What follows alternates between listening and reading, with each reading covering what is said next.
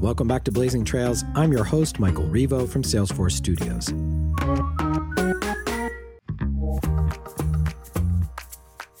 Today, we're talking about the holiday shopping season.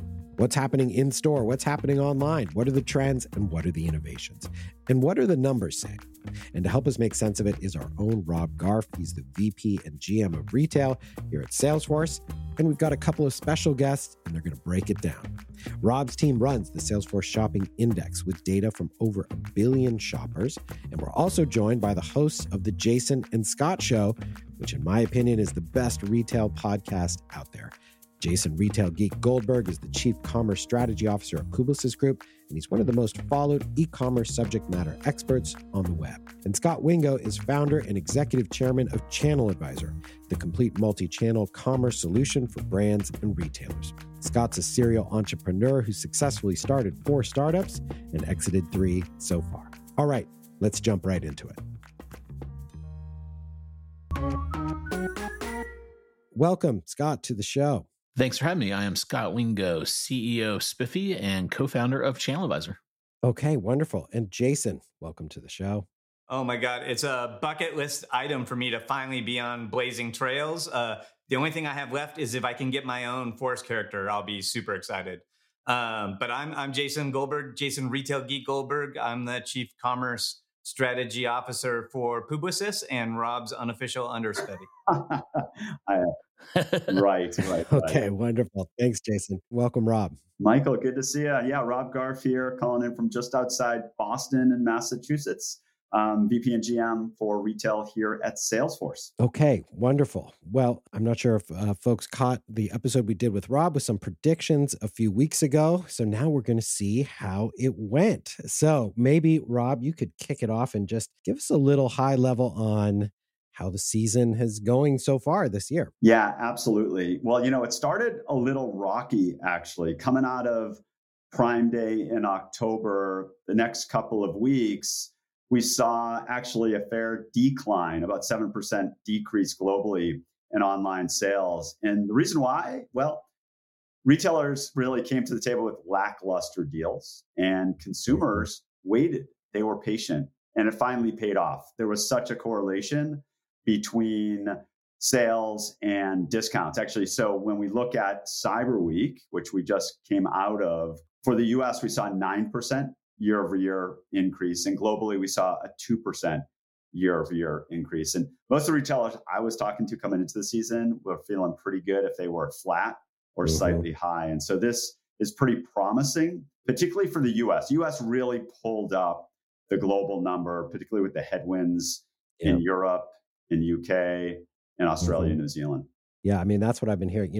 All the headlines that I've been hearing are, hey, the shoppers are back and everybody's back in the stores. And, so it sounds great. But Jason, maybe you can chime in a little bit here about, is that really the story? Is there a story behind that story a little bit? Yeah, I actually think, unfortunately, that's a bit of a false narrative. There was this quarter we all lived through at the beginning of the year, Q1, where there was this true inversion. There were all these people that had been pent up and hadn't been able to go to a real store in a while. And so we did see brick and mortar sales really increase and e-commerce sales kind of decline. And then we saw a bunch of tech companies lay off all their employees and blame it on them overestimating what a big deal e-commerce was going to be. So we kind of came into this holiday with this, to me, false narrative that e-commerce is kind of in the review window and now everyone's shopping in stores again. Right. I don't think that was true. I think the Salesforce data bears out that we had the kind of linear growth in e-commerce this year over last year that we would have expected.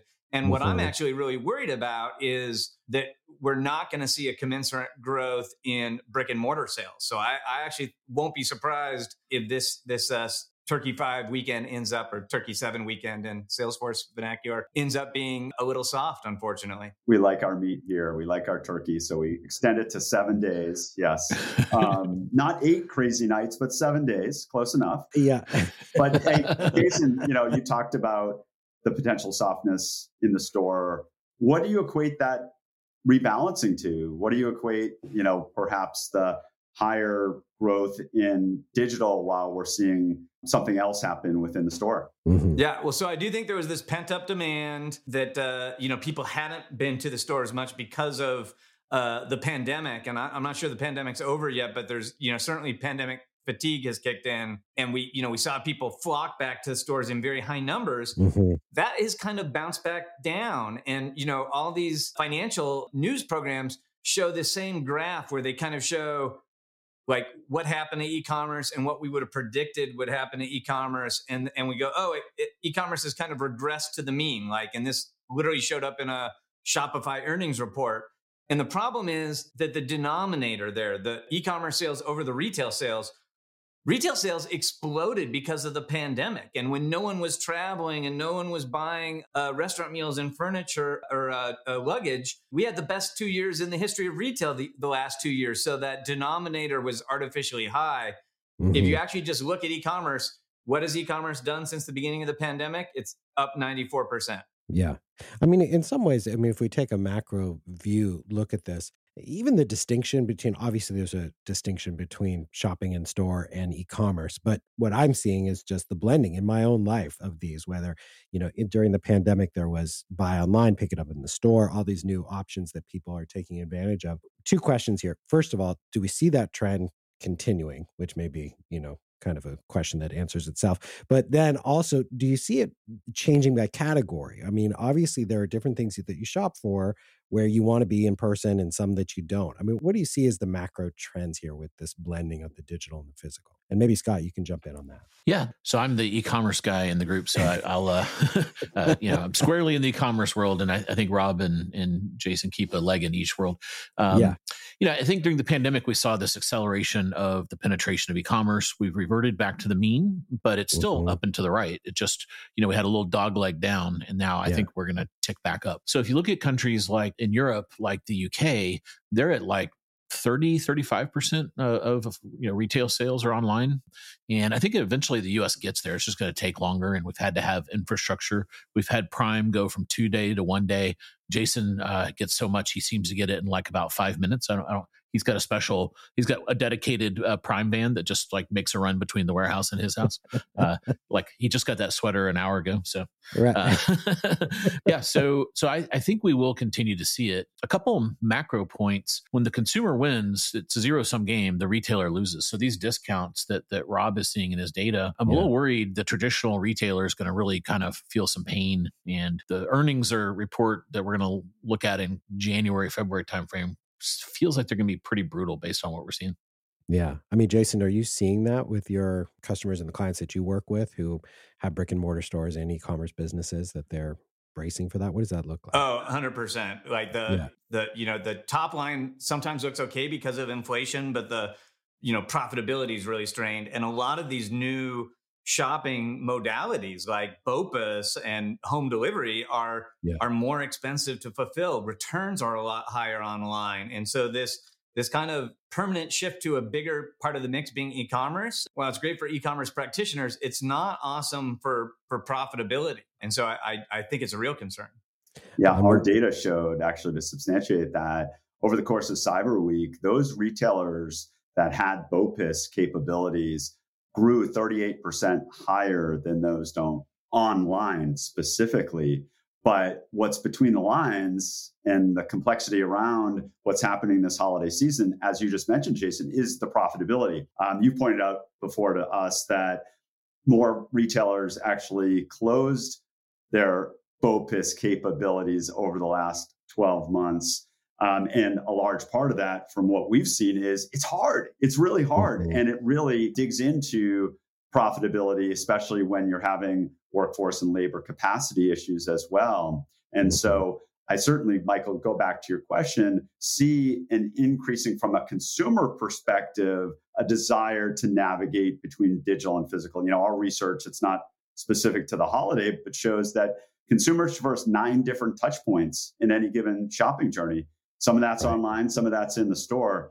But what they've definitely valued, meaning consumers, over the course of the pandemic, is convenience, safety, trust, which, if I boil that down, it's remove friction from the shopping process. And that means, in many cases, hey, when I start my shopping online. I want to continue it in the store and not have that friction. And so those retailers, particularly this holiday, who can remove that friction, but do it in a more automated, a more scalable way, not only are going to drive more loyalty because they're actually catering to what consumers want, but they're also going to be able to do it profitably as well. Yeah. Well, the holiday season is not over yet. So what are we looking at for the back half as we head towards Christmas? I know, Rob, one of your favorite phrases is discount chicken.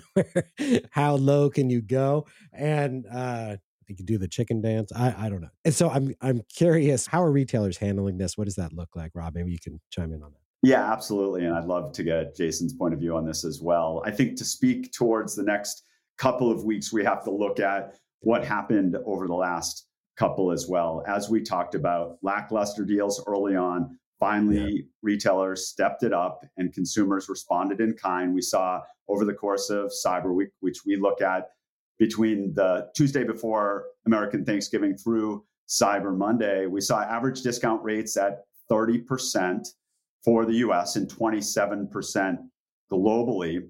That's high. Just to put it in perspective, any given day, not during the holiday, if you're at 15, 16% discount rate, that's typically what you'd see. And consumers would bite on that, but they weren't quite willing to do that earlier in the season when we saw really low discount rates. So as we come out of Cyber Week, we still have plenty of runway to go, which is awesome for retailers. We're going to see probably more returns than we typically do during this time due to price adjustments. We're also going to see, we just referenced before, BOPIS playing a role here because retailers with stores can extend that holiday shipping cutoff window by offering people the ability to buy online and then pick it up in and around the store as we get right before Christmas.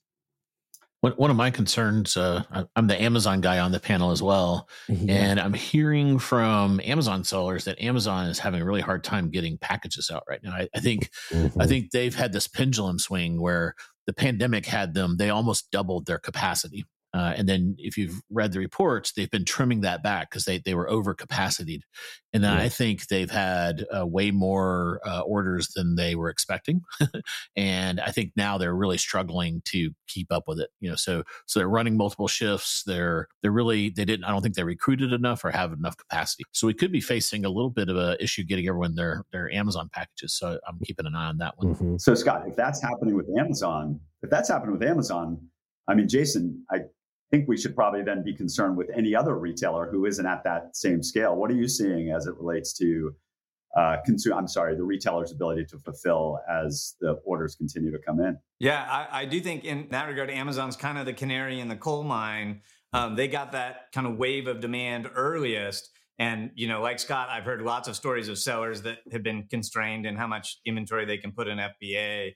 And a lot of kind of lax prime service levels where Amazon's offering slower service levels than we're used to seeing. So as that translates to other retailers, it's a super promotional holiday period, as you already mentioned. Consumers are waiting for those bigger deals. And a fear I have is they're going to wait till the last week of holiday for those deals. And, we have a number of problems with that. Retailers tried to hire less seasonal labor this year than they have the last several years to save money, right? We're all worried about the economy. So retailers cut back on their seasonal hiring. And then no retailer I know hit their seasonal hiring goal.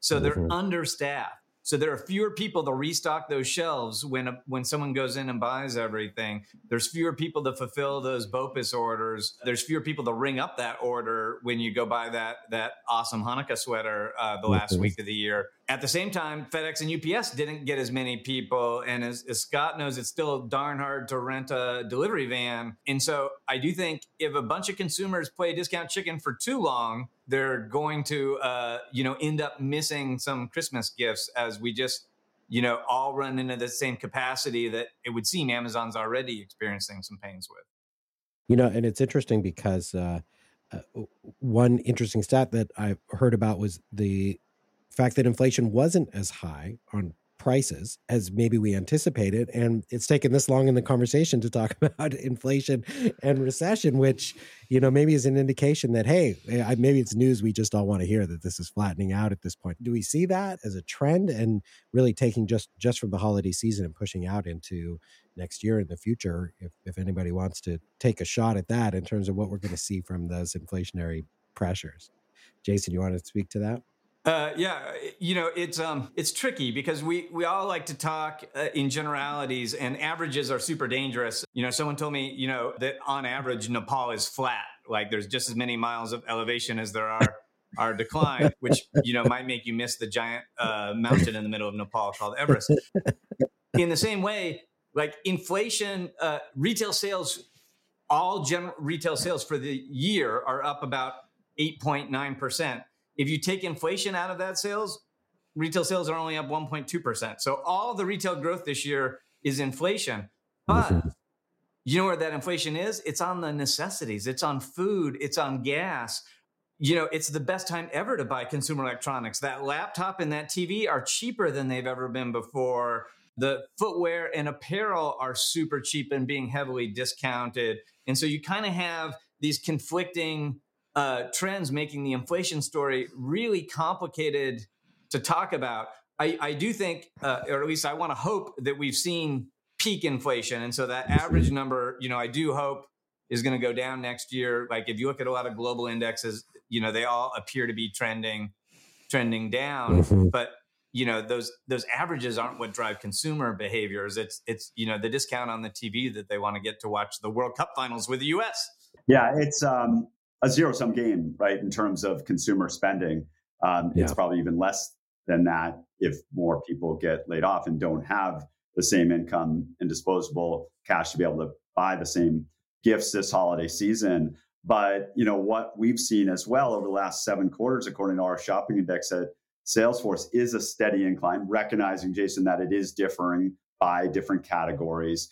But for the first time, and it's only a sample size of a week during Cyber Week, we saw only, and I say only given what we've experienced over the last 2 years, a 3% incline in average selling price. And so even with that said, and I think kind of bringing it full circle to discounts, because of inflation, and to Jason's point, all of the growth is because of increased prices. People aren't buying more units. They're not buying more products. They're just buying with what they have and spending more and getting less.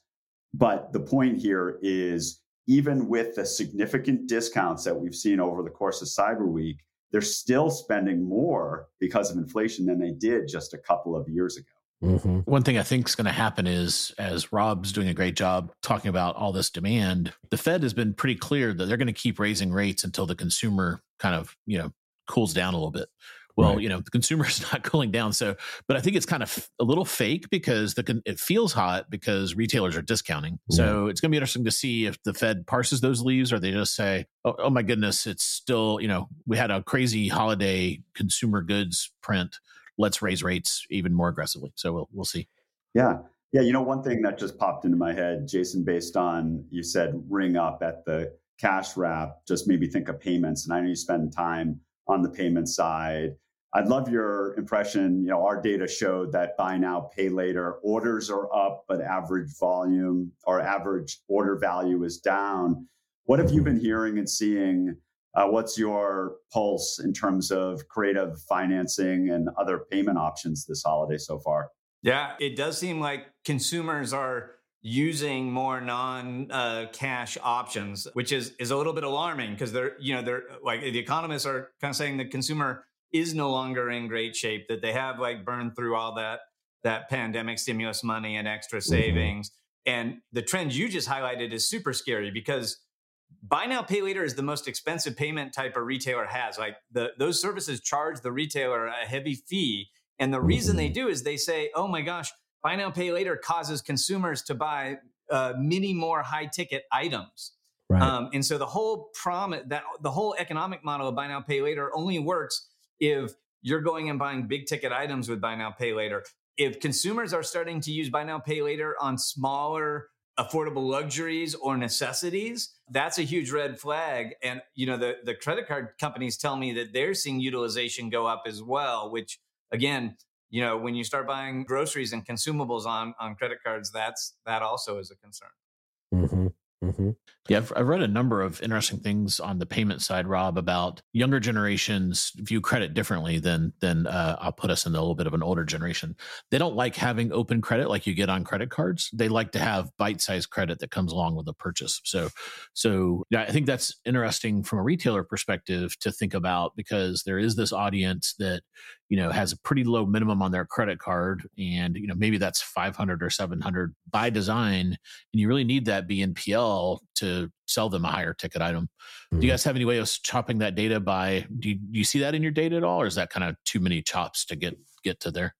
Yeah, we're not seeing the consumer piece of it, so it's hard for us to look at that. We do survey data, and it's super interesting to look at the different demographics. Not only do they like to take bite-sized chunks and not carry that debt, they also don't like to talk to service people. So we saw in our data, totally a left turn here, but just I thought it was interesting given the younger generation, that we saw over the course of Cyber Week something like a 60% increase in chatbot usage. So, which I think is good as we're talking about operational efficiency and automation. That is one way for retailers to provide service for, fairly rudimentary questions like where's my order or where's a store, so that their service agents are freed up to ask or answer more complex questions. So it is super interesting, though, as we look at the different generations and the demographics for sure. Well, and while we've got these three retail experts, but two who are new to Blazing Trails, I'd love to talk about some other trends that we're seeing. We're talking about a younger demographic, what they're looking for in terms of credit, but what about experientially, the shopping experience they're looking for, how they're looking at commerce, what's happening with social. I've always felt like there's such an opportunity there that hasn't been realized yet in terms of shopping on social. What trends are you seeing in terms of innovation in the online retail space? Scott, maybe if you want to jump in. Sure. I'll jump in.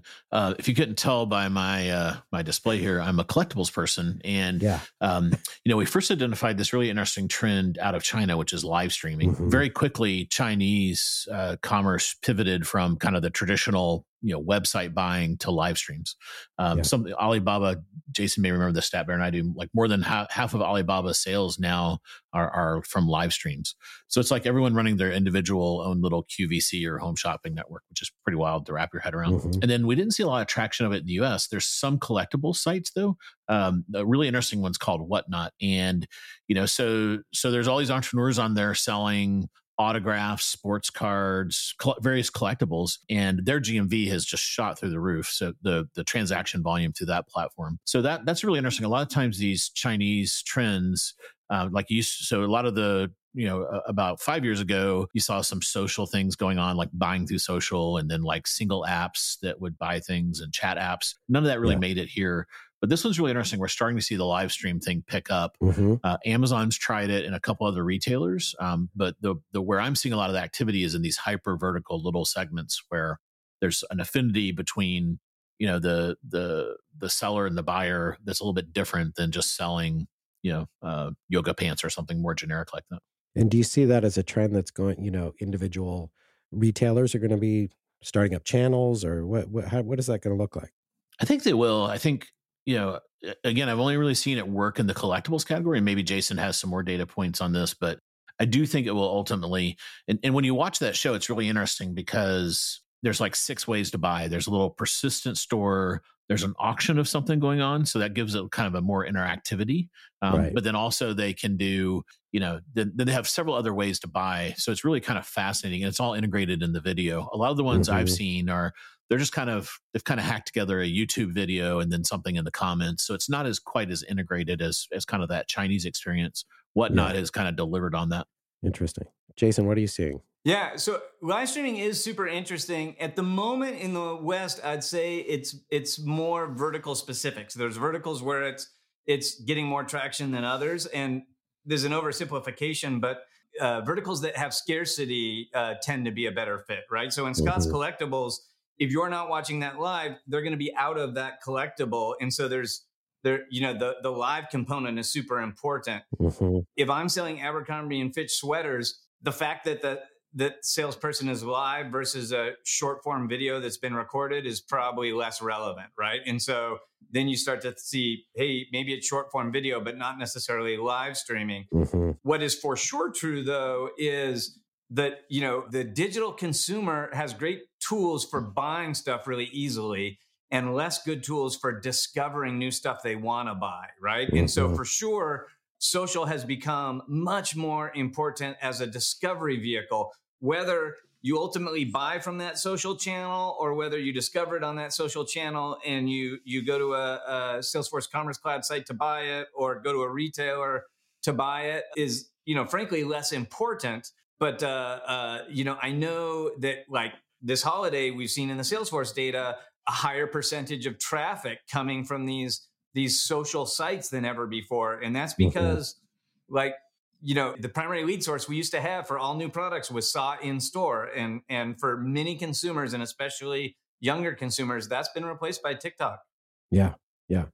Yeah, it's a really good point. And, we've talked about this before in terms of shopping at the edge and, buying now isn't just a discrete event, but it's embedded in everything we do. And yeah, when we looked at, it's funny, we named the category social referral as we started to look at it years ago, but it's so much more broad than that now. It's not just social like Facebook, but it is live streaming like TikTok. It's messaging platforms. It's gaming consoles and apps. It's, Scott, you were early on recognizing, hey, we got to figure out how we syndicate our information on other things besides a .com site, right? And so now we're seeing an acceleration, to your point, Jason, not only for discovery, but retailers thinking about how do I embed the buy button on these different channels. They're becoming, from my perspective, the shopping mall of this generation because, hey, it's creating a place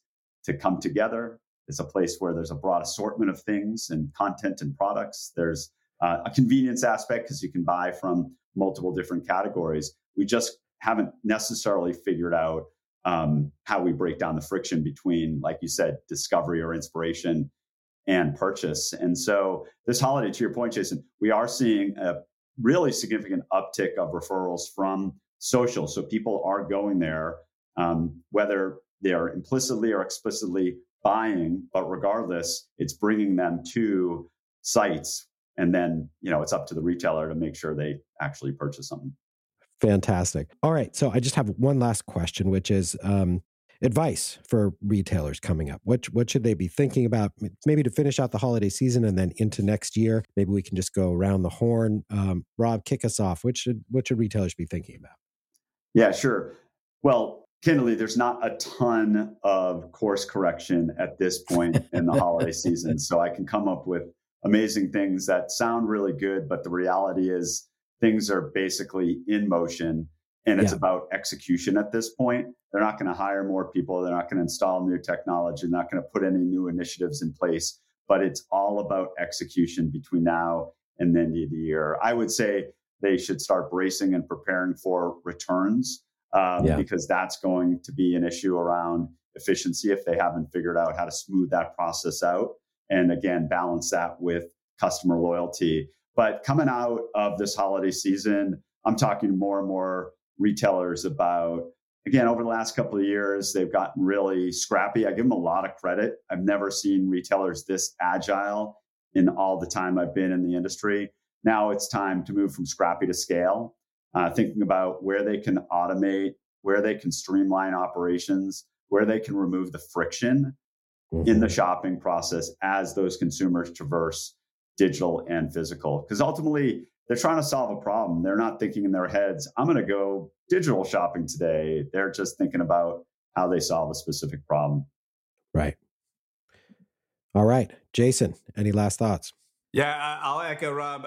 It's my least favorite question because there's not a lot of levers to pull when clients call this week and say, hey, something's not going right. Right.